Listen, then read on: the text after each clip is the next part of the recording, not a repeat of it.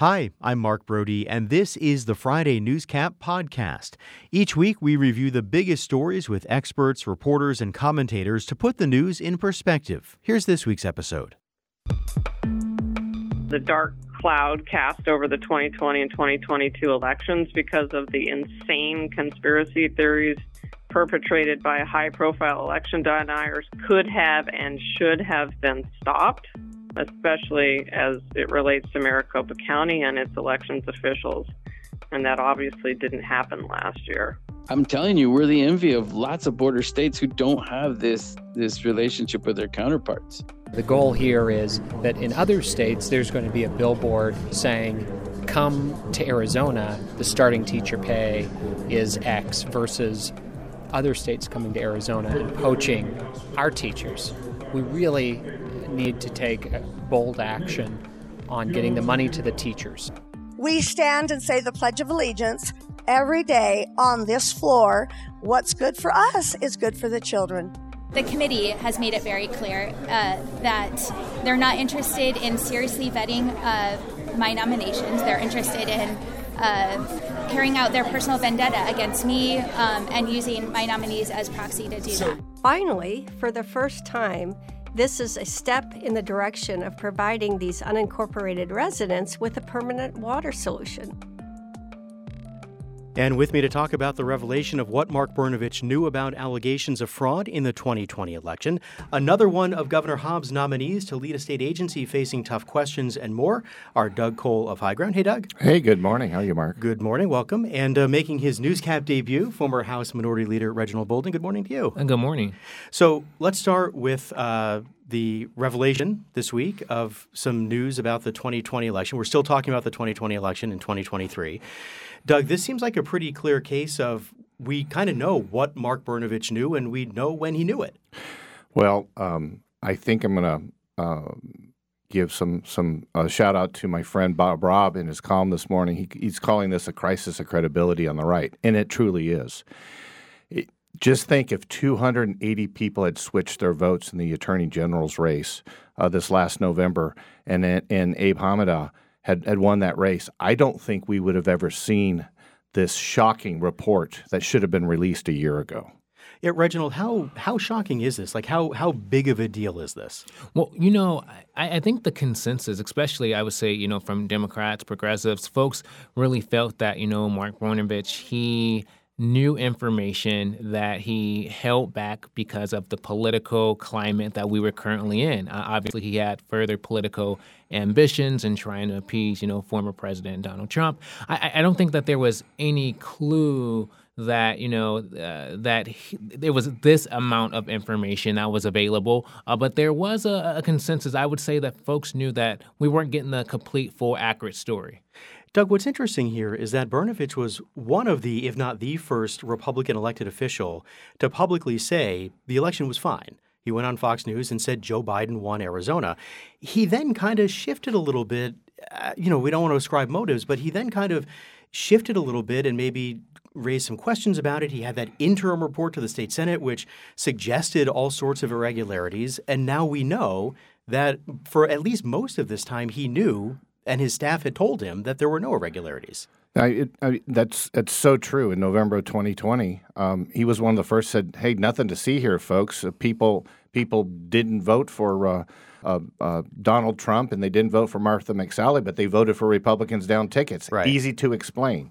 But he went back and forth on where he was. I mean, from that strong statement. But what's really troubling to me is the timing of all this, because in March of last year, after the referral from then President Karen Fann in September the previous year from the Cyber Ninja quote unquote audit, he knew in March, after 10,000 hours of investigative time, 65 investigators.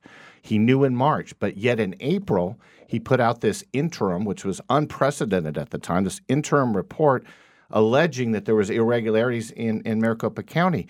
And he could have shut it all right down then and there. But what his actions caused was county supervisors being threatened, having to move out of their homes, having to have security with their children. It could have shut all this down. and he affected so many people's lives, and actually, in my opinion, really denigrated the institution of the Department of Law in the state of Arizona. Reginald, how much do you think he could have shut it down? I mean, clearly there are people who, regardless of what they read in these documents, will still believe that the 2020 election was rife with fraud, that Donald Trump really won Arizona. So I guess in your opinion, how much could he have shut it down by saying at the time what we now know that he knew then? I believe that elected officials' voices matter.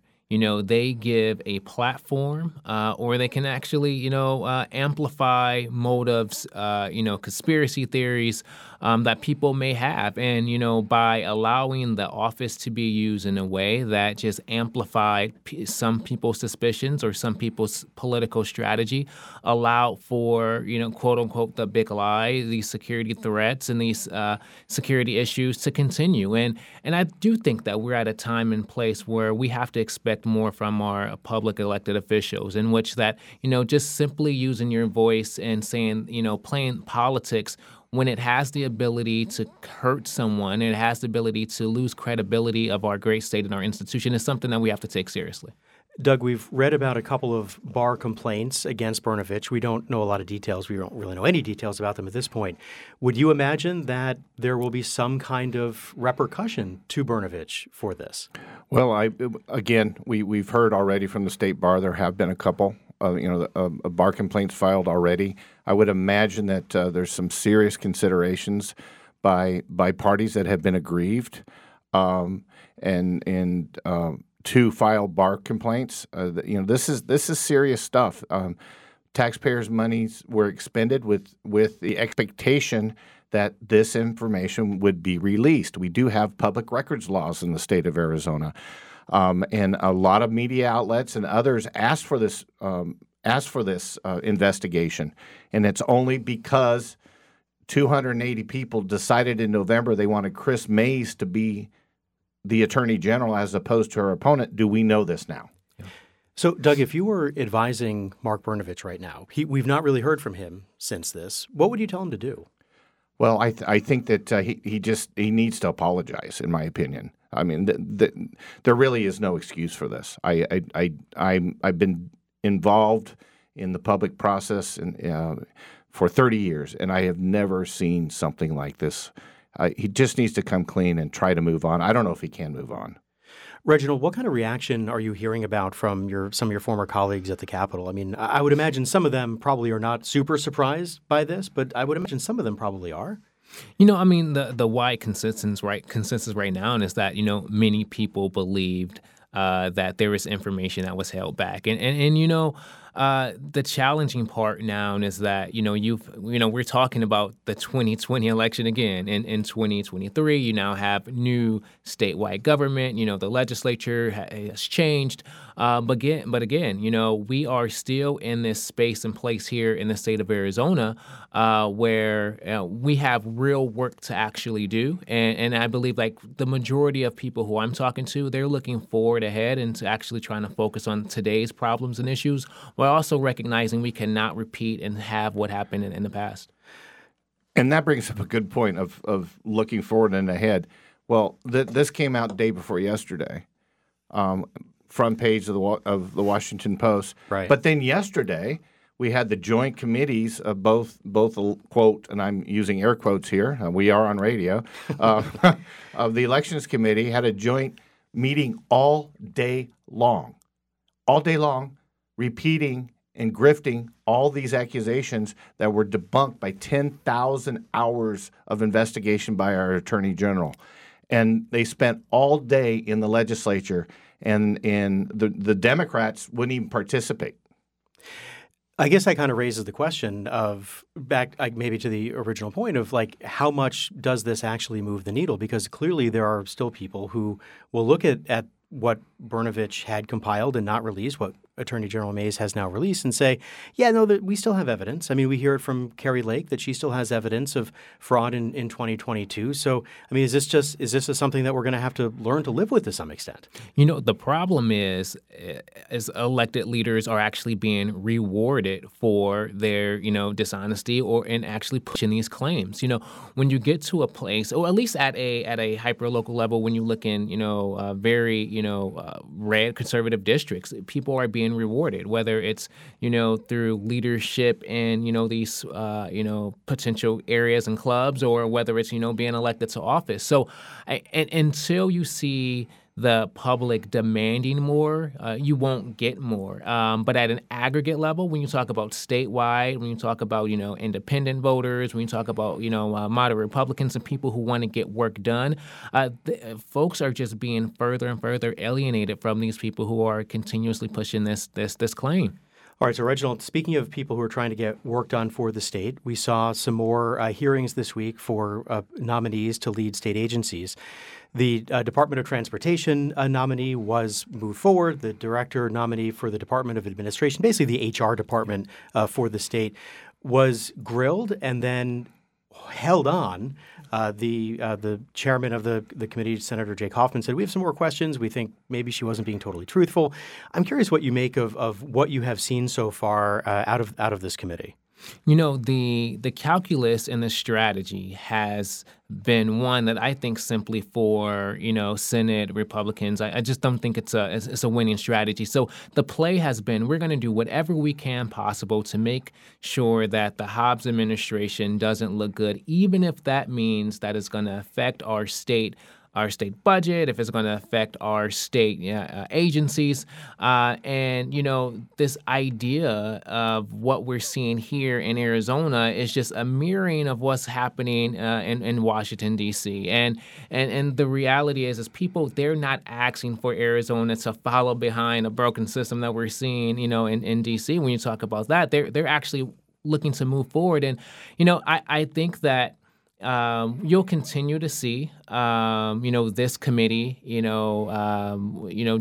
go through a lot of different strategies and quite frankly, put a number of different roadblocks for agencies just simply because they believe that that's a winning strategy. But just look as far as the November 2022 election, which shows that people aren't asking for that. They're asking for people to come together and get work done, not more politics and more circus-like behavior.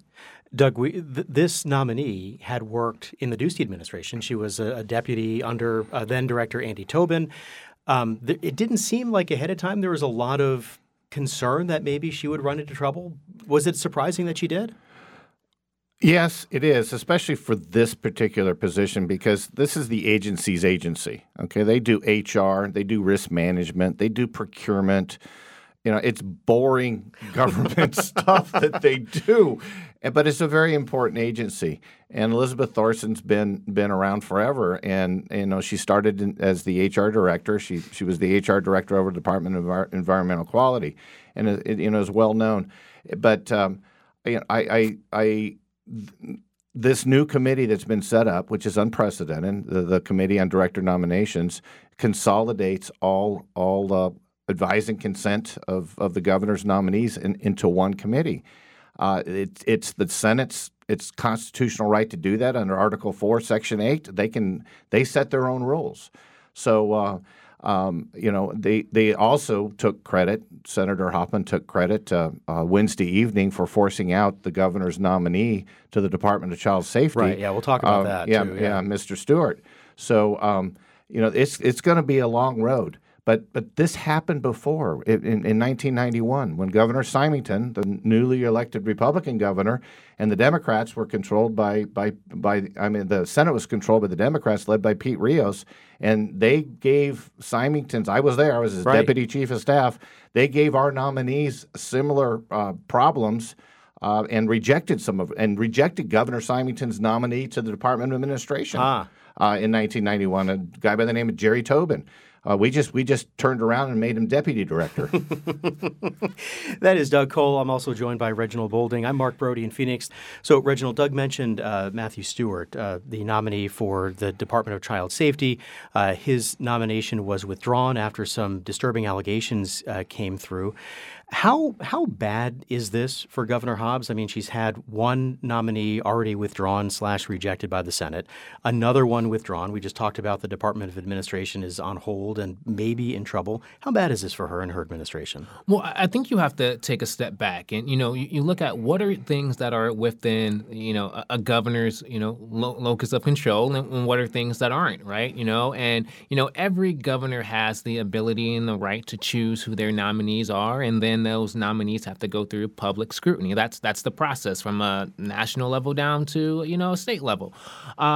With that said, I think it is extremely important, though, that, that as the governor is selecting, these nominees, which, by the way, was a historic and unprecedented list of individuals with regards to diversity, with regards to, talent and knowledge. And I really think that she did an excellent job on her picks. But you have a nomination committee who is willing to do whatever, whether it's make agencies work more difficult without having a director in that role in order to try to take a shot at Hobbs. I don't think that these are a shot at Governor Hobbs. I actually think it shows the more extremism that you're seeing in the state Senate, i.e., why you need to actually change people in that body. So, Doug, in this case, Senator Hoffman said basically, look, if the governor's not going to vet her nominees, this is stuff that happened in the past. It leaves it to us to do it. I mean, does this give him and that committee a little more ammo for what they're doing? I equate this one not the same way with Dr. Cullen, who was the nominee that withdrew for the Department of Health Services, who was the Pima County Health. That was based on COVID policies and just an extreme disagreement on personal liberties and government intervention.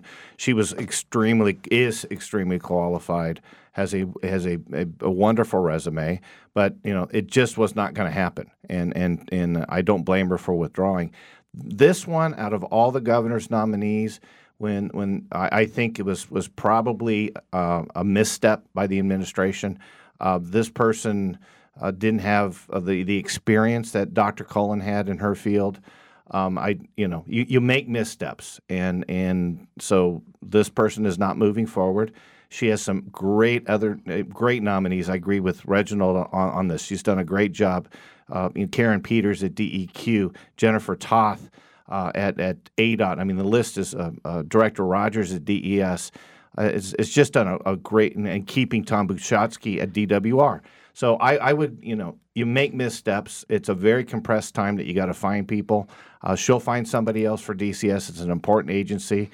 She just needs to move on and find somebody else. It happens. All right, so Doug, Reginald mentioned maybe changing the people in the legislature. This week, Governor Hobbs said that she is going to commit, at this point, $500,000 to doing that, to flipping the legislature from Republican control to Democratic control.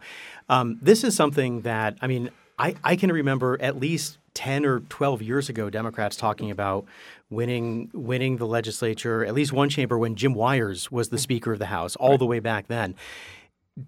The Republicans have a one seat edge in both chambers, but given the way the districts are drawn and given the way the state is made up, and I guess to an extent given candidates, can it happen? It certainly can, and I hate to keep turning back the clock to 1991. Doug's glory days. But no, but there's so many things that are happening again. History just repeats itself. So we had a Democrat-controlled Senate. They were giving Governor Symington a lot of problems with his nominations and his policies. Mm-hmm. So we committed as an administration early on that we were going to go after a couple of Democrats in swing districts, and we targeted a gentleman by the name of John Doherty down in Green Valley, and we lived in Green Valley. Governor Simey did, and we defeated him, and we flipped the Senate, and then life got a lot better. And we raised a lot of money, and so Governor Hobbs is repeating that playbook, and I don't blame her. That's what I'd be doing if I was sitting up there. Does it make it, Reginald, a little harder for her to work with Republicans, though, when she's openly talking a month into her administration of trying to beat them in 2 years? I mean, I don't think that there was any question that, the Republican legislature were going to provide roadblocks regardless, right? In every comment that we've seen from Governor Hobbs, she's talked about bipartisanship. She's talked about working together.